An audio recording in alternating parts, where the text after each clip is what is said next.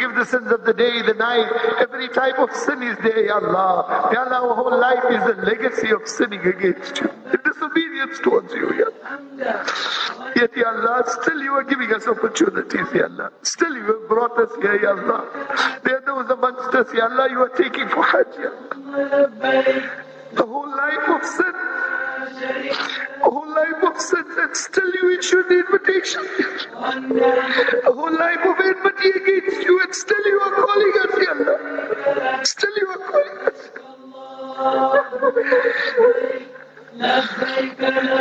Ya Allah, Makkah and Mina and Arafah and Muzdalifah. Marcus Sahaba Online Radio, serving you wherever you are. Yes, it's gone 5:04 Central African time. Alhamdulillah, really beautiful morning, spiritual morning. Everyone's getting into the modes of what they have to do. Alhamdulillah, and may Allah subhanahu wa ta'ala, whatever we do, may we do it in the manner that pleases Allah subhanahu wa ta'ala. Most in the conversation with Sheikh Maida, a graduate of Medina University. Sheikh Shoaib, earlier on we were talking about Ibrahim alayhi salam and the impact that he has made in the world of spirituality in all faiths, but alhamdulillah, more so in the house of Islam. If you look at the Kaabatullah, our main focus, when we, the Qibla, when we perform our Salah, we are focusing towards the Kaabatullah, and he built that. But talking about Shaytaan, and on this day, many of us are making udiyah, should know the reality that what Shaytaan did, of how he tried his level best to stop this momentous occasion from happening, Sheikh Maida. Yes, Shaf, Shaitan always tries from every angle, from every aspect to actually destabilize people and actually them going towards achieving oneness or spiritual inspiration from Allah subhanahu wa ta'ala. So in this case, he wanted to try his best, just as he did with our mother and father in Jannah. He deceived them. Although that there's a lot of topic to speak about it. They were not deceived, just simply deceived. But you must remember, our father and mother were not given the commands on why they shouldn't eat from there. So there was no explanation to them. And then again, also, it was actually the pattern where Allah did mention He wants to create a Khalif on earth. So definitely our father was supposed to come back to earth actually to bring about the regeneration of human beings. So that was one of the channels that Allah made it, that you go through that trial so it can come down, so you and I can be born. But now in this case, that chapter was gone, and Allah is still telling everybody, please do not let Shaitan deceive you to use is an everlasting enemy. So as he comes to Ibrahim alayhi salatu and says, listen, you can't do that. This is a small child. The child is so small. He needs to have a life. He's got a whole life ahead of him. Why do you want to take his life out yet? You've gone, you've enjoyed life. Why don't you do it to yourself? Why do you want to do it to a child? I said, but Allah has commanded. I said, no, please don't do that. This is your child. You love the child. Don't you love your child? You really want to do that? Maybe go discuss with your wife, discuss with people, and get some advice on this. And Ibrahim looked back and picked the stones to say, this one is misleading me. My son accepted, so why this one coming and started hurting the Shaitan to say, listen, you go away from Allah's word. And it says in some of narrations, that's where Shaitan lost one eye. So in some narrations, they say that after the parting of the stones, Allah knows best. But at the end of the day, Ibrahim stood his ground and thwarted the Shaitan, of which we also need to stand our ground. There's a lot of issues that happens our way. We have to stand our ground. You must remember today was going to be one of the saddest days for us Muslims. And now it turned out to be the most beautiful days for us Muslims. It was going to be a saddest day if Allah subhanahu wa ta'ala did not compensate a lamb for Ismail alayhi salatu wasalam. So it could have been today where you and I, Shaf, would be sitting on there and take our sons or our children and slaughter them as sacrifice before Allah subhanahu wa ta'ala. This was the day we were going to be doing that. But alhamdulillah, it turned into a better day just because of Ibrahim submissive to Allah subhanahu wa ta'ala, that made him that made him achieve the title or deserve a title of Al-Khalil. He stood his ground and said, Ya Allah, you commanded me, you gave me the son, it came from you. So if you want back, you shall have to give back, because it's a command from the one that has given us everything, the one that is in control, the one that is in charge. So if you want it, I have to give it without any reservation. So this is how we should do. When it comes to ibadat, obeying Allah's commands, we should do it wholeheartedly, knowing He's the one that brought us here and is going to take us back. And we need a better accommodation when He decides to take us back from this dunya, inshallah. Absolutely brilliant there, and alhamdulillah, as you say, it could have been that way. But they're talking about the sacrificial animal also, Sheikh Maida. They say that we should be, rearing it from a baby and keeping it with us, getting used to the animal, and the day that we are sacrificing it, the whole family should feel the pain. The whole family should be crying when they're sacrificing the animal. Very close to that, a very dear member of the family is being sacrificed. Perhaps because of the zamana that we're living in, or the demographics that we live in, and with the bylaws that we have, we can't do that. But how, some people do get those opportunities. I knew a few friends of mine did that, and they say what a sad day the day of Qurbani was, when that, they brought that animal up from a kid, and when it was ready for sacrifice, they all cried like a member of the family has been sacrificed. Sheikh Maida, your comments? Yes, of course, Shah. This is how the sunnah should be, because you must remember the baby Ismail was with the father, and he loved him. Every day, wake up, in the middle of the night, you wake up, you see the baby sleeping, you just grab his head to say, no, my baby is here. Things of that sort. You need actually to keep the animal with you. If you can afford to do that, keep it with you, so that when you slaughter, you must say, the animals used to do, whereby you walk out, the animal can just run to you. That's the kind of bond that we need to actually develop between ourselves and the animal that goes for Qurbani. But unfortunately, as you said, with the demographics of how we're staying today, it becomes a difficult situation. Yes, you can maybe manage to buy that a year before, maybe 7 months before, and keep it in the farm where you can go visit every day, maybe weekends, and just get some grass and also feed it so it knows who you are. You can as well do that as well. But if it's not possible to do that, then yes, make sure you get the best of the animals, because when it comes to Qurbani, Shaf, let's emphasize on this point. This is ibadah that demands quality. It's not about quantity, it is about the quality of the sacrifice you're giving to Allah subhanahu wa ta'ala. As we say, Ismail was actually the apple of the eye for the father Ibrahim alayhi salatu and the mother.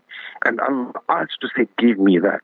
So he stood up and went and gave that. As we said the other time, Shaf, you must remember, Allah could have easily said, Ibrahim, go look for a poor family, buy the child from them or give them some ransom, and you take the poor child, so you can actually slaughter the child, not your son Ismail. But Allah didn't want that. He said, I want from what you love the best.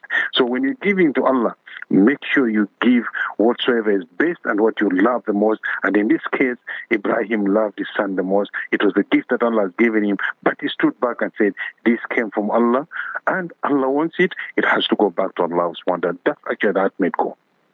Yes, sir, Sheikh Maida, you also make the point, once you're talking about, think about tayyib food, of halal food, and literally in the house of Islam that we have this dietary law. And to eat that Qurbani meat, it has some significance, because that meat is a blessed meat. It's a meat that, alhamdulillah, you're doing it because you're sacrificing it purely for the pleasure of Allah subhanahu wa ta'ala and safinatul Ibrahim. Even Nabi Muhammad sallallahu alaihi wasallam told us how to make the sacrifice. But, eating good food, perhaps we are eating too much of, organic food, GMO food, or food that is processed. And that is why our spirituality has been compromised, our health is being compromised. And perhaps a comment from you, Sheikh Maida. Yes, of course. Shaf, the food you eat will actually impact your spirituality, will impact your health and the rest of that. And today's time, Shaf, is a lot of junk food we're eating. And, I remember, when you sat in the programs with Mufti Sab, those times, Fayyaz Rahim said, if you eat junk, you become a junkie. And that is the reality. In this case today, we're eating a lot of food stuff. We don't even know where it's coming from. And unfortunately, as Muslims, we've lost the care completely. We don't even want to look at the label, whether it's halal, whether it's not halal. We don't want to find out, is it slaughtered in the right way or not. As long as maybe there's a label, we just take it. And sometimes somebody can put the label where there's not the right label. I'm not scaring the people, but we need to be very cautious when you do things, because every everything that you consume that goes in your body is got a negative or positive impact in your body. If it's halal, definitely it will bring a positive impact in your body, but if it's haram, definitely there will be a negative impact in your body. So this we should be very careful. But when it comes to sickness and the rest of that, let's accept it comes from Allah subhanahu wa ta'ala, whatever aspect it is, but let's be careful and try and do things in the right way and look for the best, which is halal. Allah has mentioned in the Quran, say, eat from the best or halal that I've given you on this earth. So look for that. Don't just be lazy, say, no, because me, I don't have time for that. Let me just get what I can get. I can just say Bismillah and eat it. Don't have that kind of attitude. Be sure of what you're eating. Be sure of what you're consuming in your body, because that is got an impact in your livelihood, inshallah. Sheikh Maida, you say that very eloquently, and if everything is tayyib, it's halal, and alhamdulillah, even your spirituality, even your ibadat will be. We started our program at with the talk of talking about our sleep and what our human beings are. 1/3 of a human being's life, Sheikh Maida, is occupied by sleep, and we have always questioned the mystery of sleep and the wonders of dreams. At a certain time, the body becomes tired, it becomes fatigued, the mind fails to work, the eyelids drop, and all the limbs come to a peaceful state. So sleep is a blessing bestowed by Allah subhanahu wa ta'ala on us, Sheikh Maida. It heals the body and it restores one's health. So sleep helps us to forget our aches and pains. If we don't sleep enough, we become pale, we become nervous, we become dull. But when we sleep well and wake up for Fajr, wow, which is the natural waking time, we will experience pleasure and vitality.